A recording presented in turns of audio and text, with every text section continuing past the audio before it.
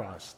Trust in God, and God will make your path straight, and in all things and everything, lean on God for your understanding. Please be seated. I was reading some information about the number of choices that we make each and every day. And somewhere on some of those pieces it said there's 3,800 choices that we make every day. And another piece said 5,000 choices and 6,000. So let's say there's a huge number of choices that we make each and every day. And we have to go through life making choices. You have to say yes to some things and no to others. You have to include yourself in some things and you count yourself out from others.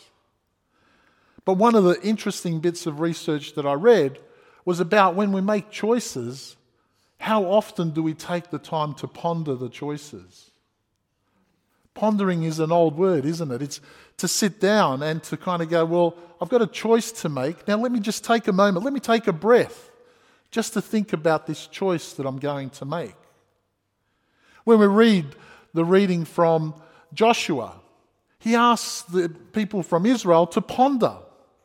He says, all right, here we are. And we came from a place where there were many gods and many ways to worship God. And here we are today in a place where our one true God has brought us.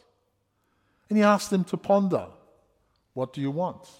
What do you want to do? How do you want to live your life moving forward? And they said, well, we want to move it with God. We want to be with God. So taking the moment to ponder, well, do we want the old ways or do we want the new ways? But there comes a choice point. There comes a time when we have to make the choice to move forward. And as we can see from Exodus and many places in the Old Testament, you cannot make a choice to hold on to the old and to live in the new. This is what we find in today's reading, because the reading is about Jesus' second coming. And moving forward to accept and be ready for Jesus' coming, we need to fill up our flasks. We need to have our flasks of oil ready. And when we read in the passage how someone else might have a flask full of oil and they can't share it with you, well, it reminds us that we can't pass our faith onto another person. You cannot give your faith to someone else. You cannot give your flask, your spiritual flask, to someone else. Every single one of us needs to make the first choice, which is you need to have your own personal relationship with Jesus Christ. Each and every one of us needs to have a relationship with Jesus that says, Jesus, you are the source of all life and all living. Do you make that choice? Do you accept that choice? How does that statement sit with you? Jesus is the source of all life and living. And then we have to make the choice to say, Lord God, if I have this belief, then I have to have faith in that belief.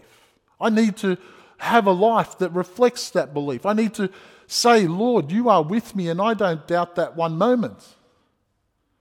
So when things aren't going well, when life gets a bit hard, and we all have those moments, don't we? We all have those moments where things come up on the day and, well, there's a discussion to have, a hard discussion to have, an easy discussion to have. There's the sun's out. Are we going to go to worship, or are we going to go watch cricket or watch the footy? I don't know, whatever's on at the moment. Tennis. It might be tennis. Yes, Stephen, where would you rather be right now? 10-pin bowling. All right, so we're going indoors. Yes, Christopher. 10-pin bowling. So we've made a choice to be here, haven't we? But in being here, have we made a choice to engage with the Holy Spirit? Or is your mind floating around on other things? Are you sitting in the words that you're saying to our Lord Jesus Christ? Or are you saying them having something else on the back of your mind?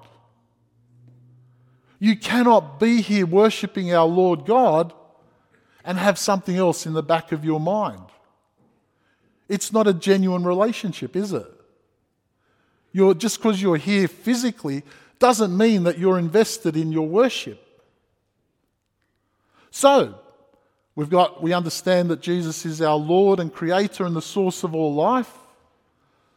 Now we come to a choice that says, I have a faith in that and I believe in that. How invested? Have you made all the choices that go along with investing yourself in that faith? And then, of course, we have our baptismal vows, and we were going to have a baptism today, but the person that was going to be with us had some family issues that came up over the week, and we will have it. They're still very keen on being part of the body of Christ, and that's okay. We can cope with that. But then we come to our baptismal vows that remind us of things like, you've made a choice to turn away from evil. You've made a choice to live a gospel life. You've made a choice to say yes to having Jesus as the source and center of your life, to living a life that is Christ-like. So when you make those choices, can you see clearly the fruits of the Holy Spirit in your life? Do you see kindness, compassion, care? Do you see self-control coming up where you can speak to others without tearing them down but leaving them with a life-giving gift? These are the things that this passage actually asks us to have in our flask. We will say later on, Lord, give me my daily bread. Lord, our God, our Father in heaven, give me my daily bread. Give me my bread to have for today. What are you going to do with that bread? You pray that prayer and God will give it. God will give you obscene abundance. God will give you every blessing that He can in order for your life to succeed. God doesn't oppose your life. Satan opposes your life. So if we're praying, Lord, give me all the daily bread that you can give me to feed my soul, to fill my flask. And God goes, here you go. And then what happens with it? What choice do you make to let that daily bread come into your life and into what you do? Because as the manna dried up by the end of the day, if God has filled you with the daily bread and you haven't used that daily bread, then the daily bread's gone. And the other thing to remember, if you're praying for your daily bread, then don't use your daily bread for stuff that's going to happen tomorrow or the day after. Because God will give you more bread for that. If you have your daily bread and you know what you're dealing with in today, don't try and use all your daily bread for tomorrow. That's called burnout. And we don't want any of that in our life, do we? No, we don't. Thank you, Steve. So at least someone's listening. Sorry, bad joke. But can you see how having a full flask to keep your light for Jesus is very important? Because in this passage, they're carrying the lanterns. But in our reality, you are the light of Christ in our parish. You are the light of Christ in everything that you do each and every day. So if your flask is not full, how do you shed light into someone's darkness? If someone is feeling stressed and anxious and worried, and your flask isn't full and you're stressed and anxious and worried, then can I suggest you don't interact with someone that's in that zone, because you're not going to be very helpful to them. We need to fill ourselves up first so that we can be that person that brings the light to another. We need to be the person, we had the Beatitudes, the reading of the Beatitudes, we need to be the person that can say to someone, I am spiritually poor, but Jesus makes me right with my God. I will be meek. I don't need to tell you how good I am with Jesus. I just need to do it. If you want a resume, well, that's another issue, because in spirituality there is no resume. There is yes and do it. If you hunger and thirst for righteousness, then you will hunger and thirst not for your own righteousness, but for the other person's righteousness, for them to succeed, for them to have a place in heaven. You'll be hungry for that. And if you're hungry, God will send people to you. and you will be fed. You'll be fed because you will see people coming to you, talking about their needs for righteousness and holiness. And you'll be the word, the light in that space because your flask is full. When it comes to this passage, you cannot be a passive observer. You cannot sit back and go, I'm a Christian and I come to worship and I feel great. You might feel great, and I hope you do. I hope you leave feeling engaged. But we are also called to go out into the world bringing people to baptism. We are called to bring people to the gospel. We are called to bring Christ into every situation that we have. This passage is the passage about being active in salvation. If your flask is full and you know you are saved, then it is your job to be the light to bring others to salvation. And if you are sitting here going, Rob, I'm listening to all this and my flask is anything but full. My flask has got holes in it, it's rusted, it's pouring out. I just can't do it. You're telling me all this stuff, but it's overwhelming me. Well, then come and talk to us. Come and talk to me. We need to have our flasks full. We are working through the parish in amazing ways. I had a call from someone on Friday night telling me there's a refugee that, and I'll say this because it just tears me up and I hope it doesn't tear me up, but someone who had their son kidnapped and had to spend $30,000 to release their son from kidnapping, had to go into the country, get their son, spend $30,000 and bring him back to safety, and had no food. And I was able to open up our food bank. The first port they called was St. Matthew's. Wow, us.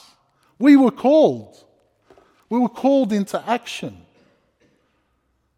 And I was able to, the boot opened up. I just kept putting boxes in and he's saying, we can't fit it. Can we put some on the back seat? So we filled up the back seat, the boot. The whole car was just, because that's God, isn't it?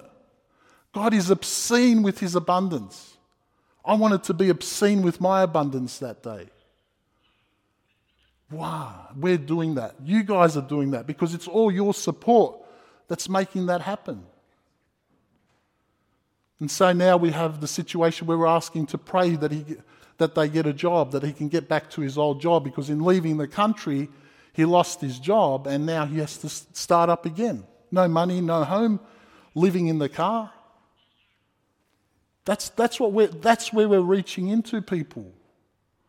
And we've done one small thing to make someone's life a lot easier. What other steps can we do to make that person's life even better? Well, pray. Pray for yourselves, pray for others. Because what is the mark of a parish? Making a difference? That people are getting fed that are hungry. People are getting healed that are sick. The poor are finding comforts. That's the mark of a parish. That's what I've been harping on since I started here. And pretty much every sermon has got something in it. I know I'm boring you at different times because you're constantly hearing that. But that is what we're on about. So fill your flasks up. If you don't know how to fill your flask up, come and see me. If you think your flask has got holes in it, well, let's get the Holy Spirit to patch all that up. And let's move forward with our flasks full, being the light of Christ into the world around us. The Lord be with you.